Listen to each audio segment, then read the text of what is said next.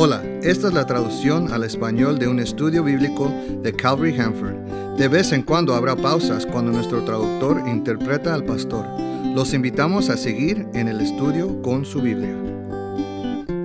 La gracia de la ira, los estudios realizados en la revelación de Jesucristo. Texto, Apocalipsis capítulo 3, versículos 7 al 13. Tema, Jesús les dice a los creyentes en Filadelfia que le están sirviendo exactamente en la manera que Él quiere que le sirvan. Título, siempre es el camino del Hijo en Filadelfia. Introducción. Para empezar, a nadie le gusta esperar en línea. Es aún peor cuando esperar en la línea te hace sentir tonto. Me acerqué al Banco de América al tiempo que se supone que estaría abierto. Una línea se había formado y tomé mi lugar en ella. Exactamente a los 5 minutos posteriores que se suponía que el banco estaría abierto para negocios. Al menos 10 de nosotros murmurábamos en línea. Una persona llegando pasó la línea, se dirigió a la puerta, empujó sobre ella y entró fácilmente. La puerta había estado abierta todo el tiempo. Habíamos asumido que estaba cerrada porque la primera persona en la línea no intentó de abrirlo. Las puertas abiertas tienen un lugar descartado en la carta de Jesús a la iglesia en Filadelfia. Les dice, he puesto delante de ti una puerta abierta y nadie la puede cerrar. Muchos eruditos importantes identifican la iglesia en Filadelfia con el periodo misionero de la historia de la iglesia, comenzando en el siglo XVII y que se extiende hasta hoy en día. Siendo ese el caso, debemos prestar atención especial a lo que Jesús nos está diciendo, mientras tratamos de servirlo en llevando el evangelio a todo el mundo. Voy a organizar mis pensamientos en torno a 2 puntos. Número 1, tienes que seguir trabajando mientras las puertas están abiertas. Y número 2, debes de estar esperando cuando la puerta se abre. Ahora vamos a mirar el punto número 1. Tienes que seguir trabajando mientras las puertas están abiertas. Versículos 7 al 9. La iglesia bíblica de Filadelfia estaba en Turquía, al igual que todas las 7 iglesias que Jesús escribió en el Apocalipsis. Hoy en día es la ciudad de Alejandría. Fue fundada por un gobernante llamado Atilus, que amaba a su hermano mucho, por lo que él dijo, voy a llamar a mi nuevo pueblo Filadelfia, amor fraternal. 5 carreteras principales independientes se combinaron en la antigua ciudad de Filadelfia. Viniendo desde el oeste, estos caminos salen a Asia. Se van de allí a la India y a la derecha hacia el lejano oriente de China. Filadelfia fue literalmente una puerta abierta para el resto del mundo conocido. Parte de su función oficial en el Imperio Romano era para exportar la cultura helenística griega al resto del mundo a través de los numerosos viajeros que se detenían ahí. Fue de hecho una ciudad misionera de Roma. ¿Alguna vez ha pensado de las instituciones seculares como misioneras? Ellas son. De hecho, la mayoría de las instituciones han hecho cuidadosamente una declaración misionera. Los colegios y las universidades, por ejemplo, quieren cambiar la forma en que los estudiantes piensan. Quieren convertirlos a su visión del mundo. Antes de leer un libro identificado como cristiano, quiero saber la misión de su autor. Si yo sé de dónde viene el autor, sé a dónde están tratando de llevarme. Y yo puedo decidir de antemano si quiero ir ahí. Otra cosa sobre Filadelfia necesita ser mencionada. Es que a lo largo de la calle principal estaba una serie de pilares en los cuales estaban los nombres de los ciudadanos a quienes el emperador o rey quería honrar. Piense en ello como el camino de fama de Hollywood. No sabemos cómo ni por quién, pero una iglesia fue fundada en Filadelfia. A la derecha, por esta crítica carretera, con las puertas abiertas al resto del imperio y el mundo. Jesús decidió que podía utilizar la situación física de Filadelfia a su ventaja, para difundir el mensaje de salvación de la iglesia y al resto del mundo. Apocalipsis 3:7. Escribe al ángel de las iglesias en Filadelfia. Así dice el santo y el verdadero, el que tiene la llave de David, el que abre y nadie puede cerrar, y cierra y nadie puede abrir. El ángel, es decir, el pastor, leyó la revelación a los creyentes y mientras leía, se encontró con este pasaje dirigido directamente a ellos. ¿Alguna vez has recibido una carta que cambia la vida? Como una carta de aceptación a la universidad o, para el caso, un rechazo a la universidad. Ninguna correspondencia podría compararse con una carta personal de Jesús. Por supuesto, entendemos que esta carta está dirigida a nosotros y a todos los creyentes, al igual que toda la Biblia se dirige a nosotros. ¿Cree usted en este momento su vida podría ser alterada para siempre mientras se encuentra con Jesús en su palabra? Sí se puede. Volvamos a vibrar con anticipación y expectativas, ya que se lee. La vida debe ser siempre alterada en cada encuentro. Jesús se describe a sí mismo como santo y como verdadero. En poner énfasis en estos dos atributos, Jesús reaseguraba a los de Filadelfia de que Él podía honestamente evaluar con precisión su condición espiritual. Podrían absolutamente confiar en su juicio. Yo creo que podría sorprenderlos que Jesús no tenía palabras de corrección o condena para ellos, pero solo elogios. Jesús, siendo santo y verdadero, ellos lo debían tomar en su palabra. Jesús dijo que Él tenía la llave de David. Esto es adicional a las llaves de Hades y de la muerte que vimos en su posesión en el capítulo 1. En el Evangelio de San Lucas leemos, este Jesús será un gran hombre y lo llamarán Hijo del Altísimo. Dios, el Señor, le dará el trono de David, su padre, y reinará sobre la casa de Jacob para siempre, y su reino no tendrá fin. Hay un reino venidero en el que Jesucristo realmente gobernará la tierra desde el trono de David en Jerusalén.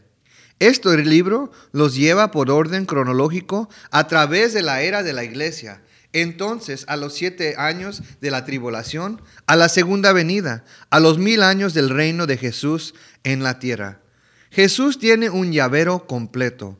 He mencionado que Él tiene las llaves de Hades y la muerte, y la llave de David, pero también tiene las llaves de todas las puertas de la tierra, que Él abre y ninguno cierra, y cierra y nadie abre. Estas son las puertas del ministerio, que Él abre y cierra para dirigir sus seguidores en su servicio a Él. En el caso de Filadelfia, fue recordándoles que situado como estaban, tenían la ubicación perfecta para extender el evangelio a lo largo de los caminos que llegan dentro y fuera de su ciudad. Este fue su estrategia para su ministerio. Por lo tanto, era su prioridad para descubrir maneras de afectar a la gente que pasaba, para que el evangelio podría extenderse a partir de ahí a todo el imperio. Y más allá, cada iglesia debe evaluar constantemente qué puertas del ministerio Jesús ha abierto y qué puertas Él ha cerrado. Por evaluar, yo primero quiero decir que debemos orar y escuchar de parte de Dios, el Espíritu Santo. En el libro de los Hechos, por ejemplo, un grupo de líderes estaban adorando juntos durante el ayuno, cuando el Espíritu Santo les dijo que enviarán a Pablo y Bernabé a una misión. ¿Cómo Dios, el Espíritu Santo, se hizo conocer? El texto no dice, excepto que menciona que algunos de ellos eran profetas. Dios, el Espíritu Santo, todavía puede revelar la voluntad de Dios para nosotros mientras adoramos al Señor.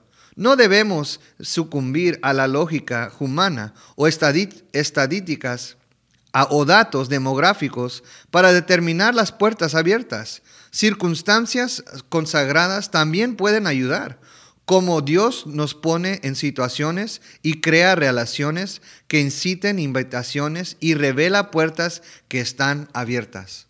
Apocalipsis 3:8. Yo sé todo lo que haces. Delante de ti he puesto una puerta abierta, la cual nadie puede cerrar. Aunque son pocas tus fuerzas, has obedecido mi palabra y no has negado mi nombre. Él había juzgado lo que hacían hasta el momento y estaba satisfecho con ellos. Cuando vas al Señor, siempre estás esperando que Él te critique. Lo anticipas constantemente diciéndote dónde te has quedado corto. Él puede tener la misma facilidad de palabras de elogio. Él sin duda está deseando animarte en su servicio. Ellos lo habían descubierto y fueron pasando por las puertas abiertas del ministerio. Por un lado, debe significar que estaban enviando a los creyentes a ministrar en otro lugar. Por otro lado, debe significar que estaban ministrando a los viajeros, llevándolos a Jesús, que luego irían a sus respectivas ciudades, este o oeste, con el Evangelio. Jesús les elogia por 3 cosas. Porque tienes poca fuerza. Esto puede significar al menos 2 cosas, y es probable que significa una a la vez, ya que están relacionadas. Primero, escuchamos poca fuerza y de inmediato pensamos que la iglesia era pequeña en número, con recursos muy limitados. Eso fue probablemente cierto. Jesús no mide las cosas como nosotros. Él todavía trabaja con 5 panes y 2 pescados, si eso es todo lo que tenemos, o con una monedita de una viuda, si eso es todo lo que damos. Número 2. Poca fuerza. También puede significar una humildad apropiada en entender que no es con ejército ni con fuerza que somos para ministrar, sino por el Espíritu Santo. Puede ser que nuestra oración tiene poca fuerza, incluso sí, o cuando somos bendecidos con abundantes recursos. En segundo lugar, Jesús les felicitó, diciendo, han guardado mi palabra. Se podría meditar en esto por mucho tiempo. Puede tener cualquier número de significados posibles en Filadelfia. Una aplicación que aparece en contexto es que creían que la palabra de Jesús era suficiente para ellos. No estaban buscando cómo complementarlo de alguna forma, sino para compartir la palabra y dejar que el poder inergente de él transformará vidas. En otras palabras, me imagino a Filadelfia como una iglesia poniendo énfasis en la evangelización. A través de los años he oído cristianos criticar iglesias que parecen excesivamente evangelísticas. Dicen cosas como, en realidad, nunca enseñan la Biblia porque siempre están concentrados en salvar a las personas. Ellos dicen, ahí es un gran lugar para ser salvo, pero si realmente quieres crecer, usted tendrá que ir a otro lugar. Esas críticas son débiles. ¿Qué hay de malo con invitar a los incrédulos a que sean salvos mientras usted está enseñando la Biblia? ¿Y cómo puede ser un signo de que realmente están creciendo en el Señor al estar aprendiendo siempre acerca de Jesús, pero nunca lo comparten con los demás? En tercer lugar, el elogio diciendo, no has negado mi nombre. Esto nos alerta de que estaban siendo perseguidos, que estaban siendo presionados para negar a Jesucristo.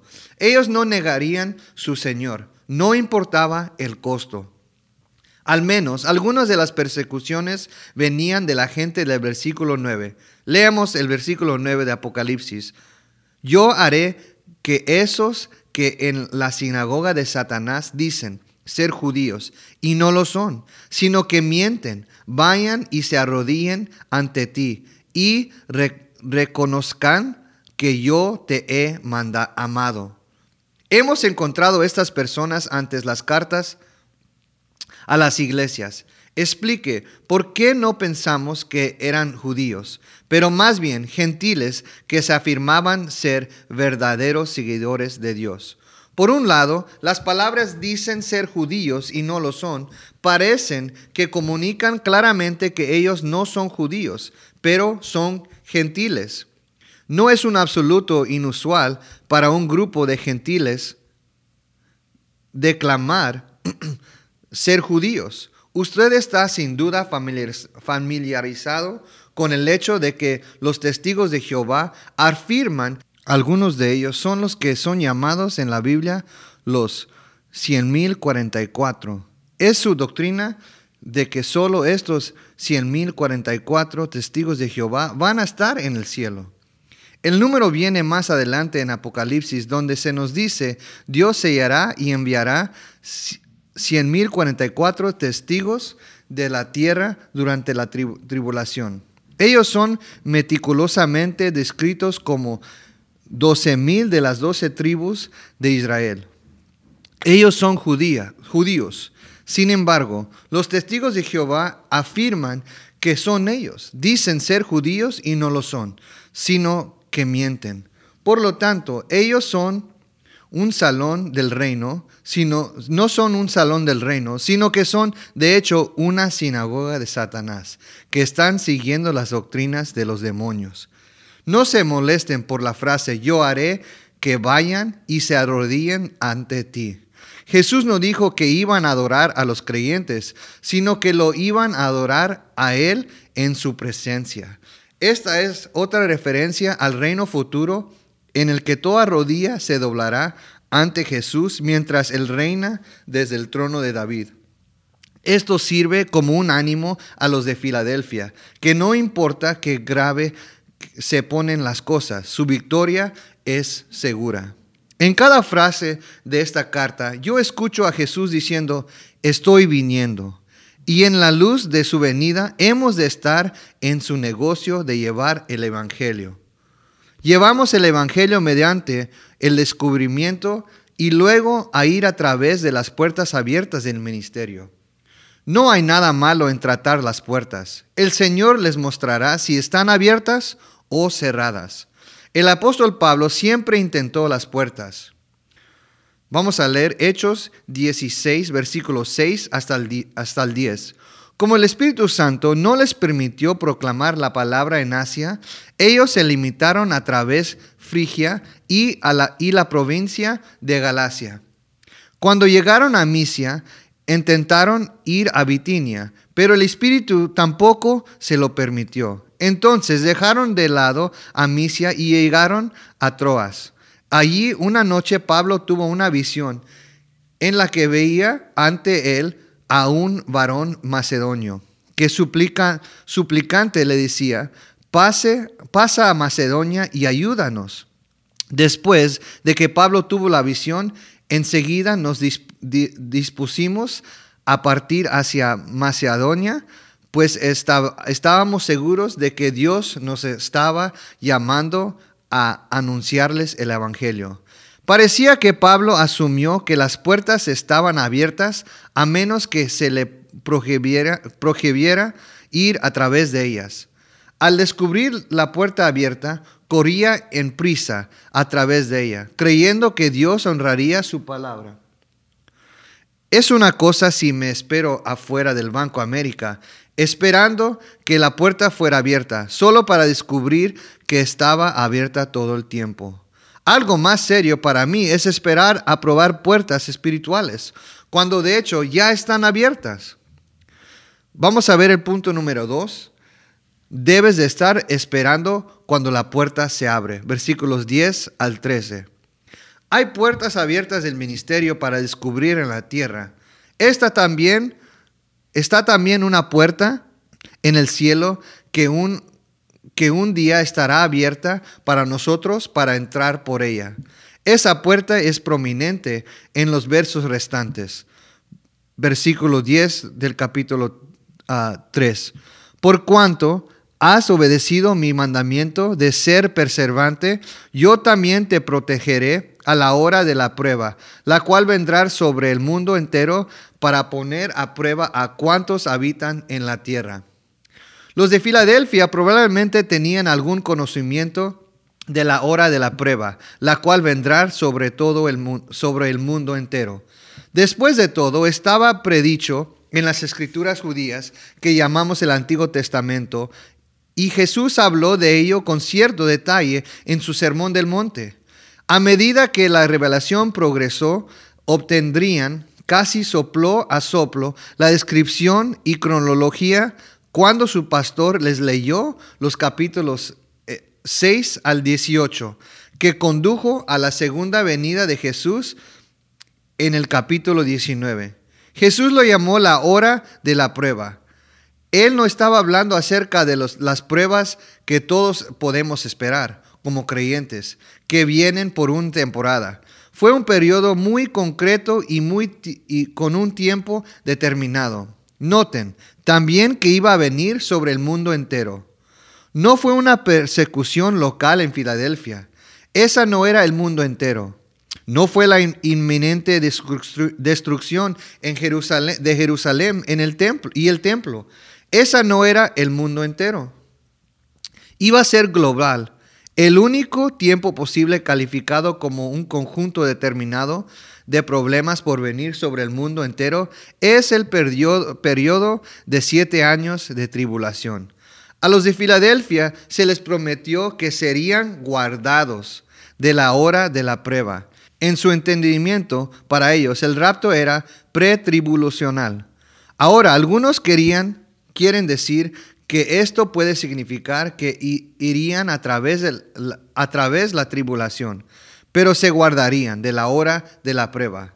Ellos citan con ejemplo Noé y su familia, que estaban guardados aquí en la tierra y sus habitantes fueron destruidos por el diluvio universal. Eso no puede ser lo que Jesús quiso decir, por estas 3 razones. Primero, las palabras proteger de literalmente se traduce a mantenerte fuera de. Número 2, el énfasis es que iban a ser mantenidos fuera de todo el periodo de tiempo en sí mismo, no solo manteniéndolos por la dificultad. En tercer lugar, cuando Jesús dijo que has obedecido mi mandamiento de ser perseverante, el verbo perseverante estaba en tiempo pasado. Él no estaba exhortándolos a preservar por la tribulación. Él estaba diciendo que porque ya perseveraron en su caminar, trabajo y testimonio los libraría por completo. Una cosa más. Uno de los propósitos de la tribulación era mencionada por Jesús cuando dijo que es para poner a prueba a cuantos habiten en la tierra. Esta es una frase técnica que significa incrédulos. Siempre que a cuantos habitan en la tierra se utiliza en el libro, se está hablando acerca de los incrédulos.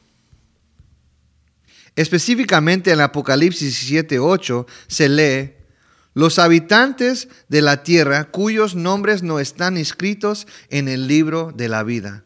Un gran propósito de la tribulación es a poner a prueba o para probar los incrédulos, es decir, para darles una última oportunidad de arrepentirse y ser salvos. Es por eso que llamo a esta serie en el Apocalipsis la gracia de la ira, porque es Dios quien ha derramado su ira y aún así está ofreciendo la salvación por la gracia a los pecadores.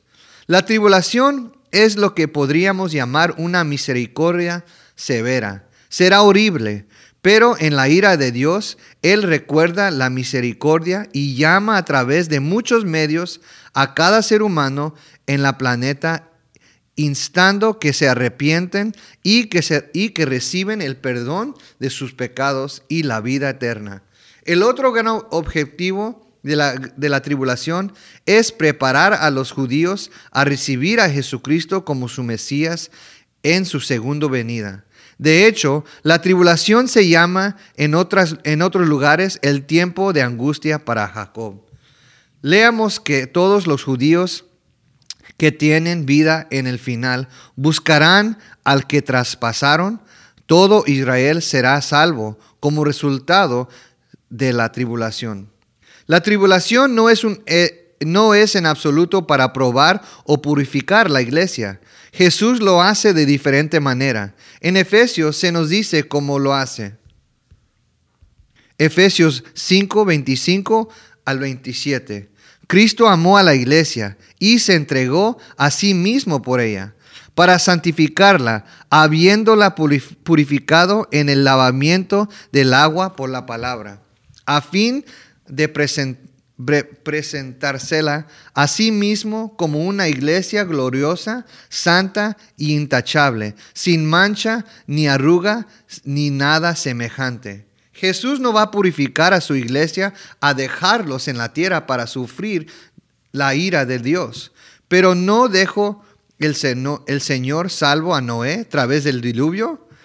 Él lo hizo. Pero antes de eso llamó Enoc al cielo en un rapto. Enoc es un tipo de la iglesia guardado de las dificultades. Noé es un tipo de Israel, salvo por medio de las dificultades. ¿Acaso no es una ilusión decir que la iglesia no necesita y no estará en la tierra para cualquier parte de la tribulación? No estaremos. Apocalipsis 3, versículo 11. Ya pronto vengo. Lo que tienes, no lo sueltes, y nadie te quitará tu corona. Ya pronto no quiere decir en un momentito o incluso inmediatamente. Es esta palabra de nuevo de la cual obtenemos nuestra palabra tacómetro. Cuando se pone el acelerador al fondo en su automóvil, el tacómetro se va a la última línea a la vez. El uso de ya pronto significa aquí en cualquier momento. Esto es sin duda una referencia a la inminente venida de Jesús para su iglesia. Este es el rapto. La Biblia menciona varias coronas como posibles recompensas para los creyentes. Por ejemplo, cada creyente recibe la corona de la vida como un resultado de la salvación. Pero solo los que mueren por Jesús consiguen la corona de mártir. Antes de decir quién puede tomar su corona y cómo considera esto, usted no recibe su corona o coronas hasta que Jesús se las da en el cielo. Junta con su mandato de lo que tienes no lo sueltes, creo que Jesús quiere decir que vaya con todo en servirle del modo que usted puede ganar aún más coronas, incluso más recompensas. No te contengas, pues con ello se perderán las coronas que podrías haber recibido. De hecho, la palabra traducida conservar significa agarrar, por lo que es definitivamente mirando hacia adelante a las coronas que no has aún conseguido. ¿Recuerda la popular frase carpe diem, toma el día? Corona en el latín es corona. Toma la corona sería carpe corona, un gran lema para nosotros, para animarnos unos a otros. A menos que te haga pensar de la cerveza mexicana Corona, eso no sería bueno. Apocalipsis 3:12. Al que salga vencedor, lo convertiré en columna del templo de mi Dios, y nunca más saldrá de ahí. Sobre él escribiré el nombre de mi Dios y de su ciudad, es decir, de la nueva Jerusalén, que desciende del cielo de mi Dios, y también mi nuevo nombre. ¿Eres un vencedor? Si usted es un creyente, sí lo eres. Primera de Juan 5, 4 al 5 dice, porque todo lo que es nacido de Dios vence al mundo, y esta es la victoria que ha vencido al mundo, nuestra fe. ¿Quién es el que vence al mundo? Sino el que cree que Jesús es el Hijo de Dios. El cristiano que supera, no el vencedor que se convierte en un cristiano. Hemos mencionado la práctica. en Filadelfia de poner los nombres de ciudadanos descartados en los pilares a lo largo de la carretera principal. Jesús les prometió y a nosotros que todos vamos a ser pilares en el cielo. Cada uno de nosotros va a ser conocido, y ser conocido gozaremos teniendo la misma estado, la igualdad de acceso. Estoy seguro que los creyentes de Filadelfia estaban encantados con esta enseñanza, que serían pilares en el templo. Si ellos estaban escuchando atentamente al final del libro, cuando su pastor lo leyó, ellos oirán: no vi en ella ningún templo, porque su templo son el Señor y Dios Todopoderoso y el Cordero. Así dice Apocalipsis 21:22. Si no hay un templo, ¿cómo pueden los creyentes ser pilares? Si hay un templo, es la presencia de Dios y de su Jesucristo. Vamos a ser sus pilares en este sentido. Estemos siempre vibrantes y vitalmente conectados. Estaremos siempre vibrantes y vitalmente conectados en comunión con Dios y con Jesús para la eternidad. En todas partes que estemos o vayamos, es el templo en el sentido de disfrutar de la presencia de Dios. Y nunca más saldrá de ahí. Sin duda habla de la permanecía que gozaremos en el cielo por toda la eternidad. ¿Te das cuenta de lo temporal? ¿Qué rápido es todo lo que está en la tierra? ¿Qué tan rápido puede ser arrancado de un lugar o de una persona y se sienten perdidos o solos? Nunca te sentirás de esta manera en el cielo. Van a estar en casa para siempre y por los siglos de los siglos. Apocalipsis 3, versículo 12.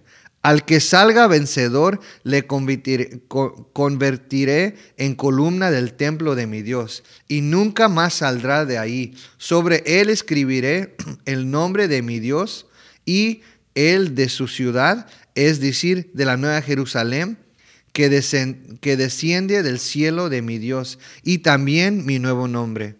Vamos a ver la nueva Jerusalén al final de Apocalipsis. No es Jerusalén la que está en medio del oriente, reconstruida. Es una ciudad que va a descender del cielo y está en órbita con la tierra.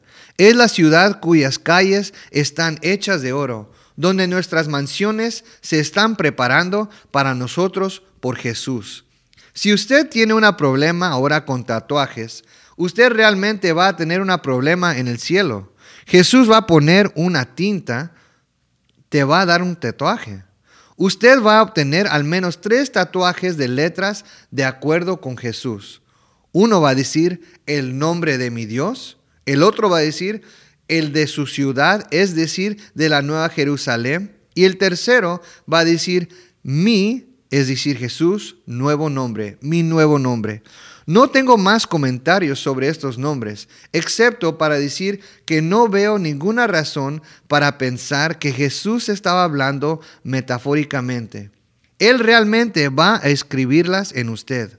¿Has visto la publicación en Facebook, tatuajes mal escritos chistosos? Hay uno que dice, solo vida una vez, nunca te rindes. Esto está consiguiendo ser mejor. Están mal escritas. Estoy seguro de que Jesús va a clavar la ortografía. A mejor deberías pensar en estilos, colores y la colocación. Apocalipsis 3:13. El que tenga oídos, que oiga lo que el Espíritu dice a las iglesias.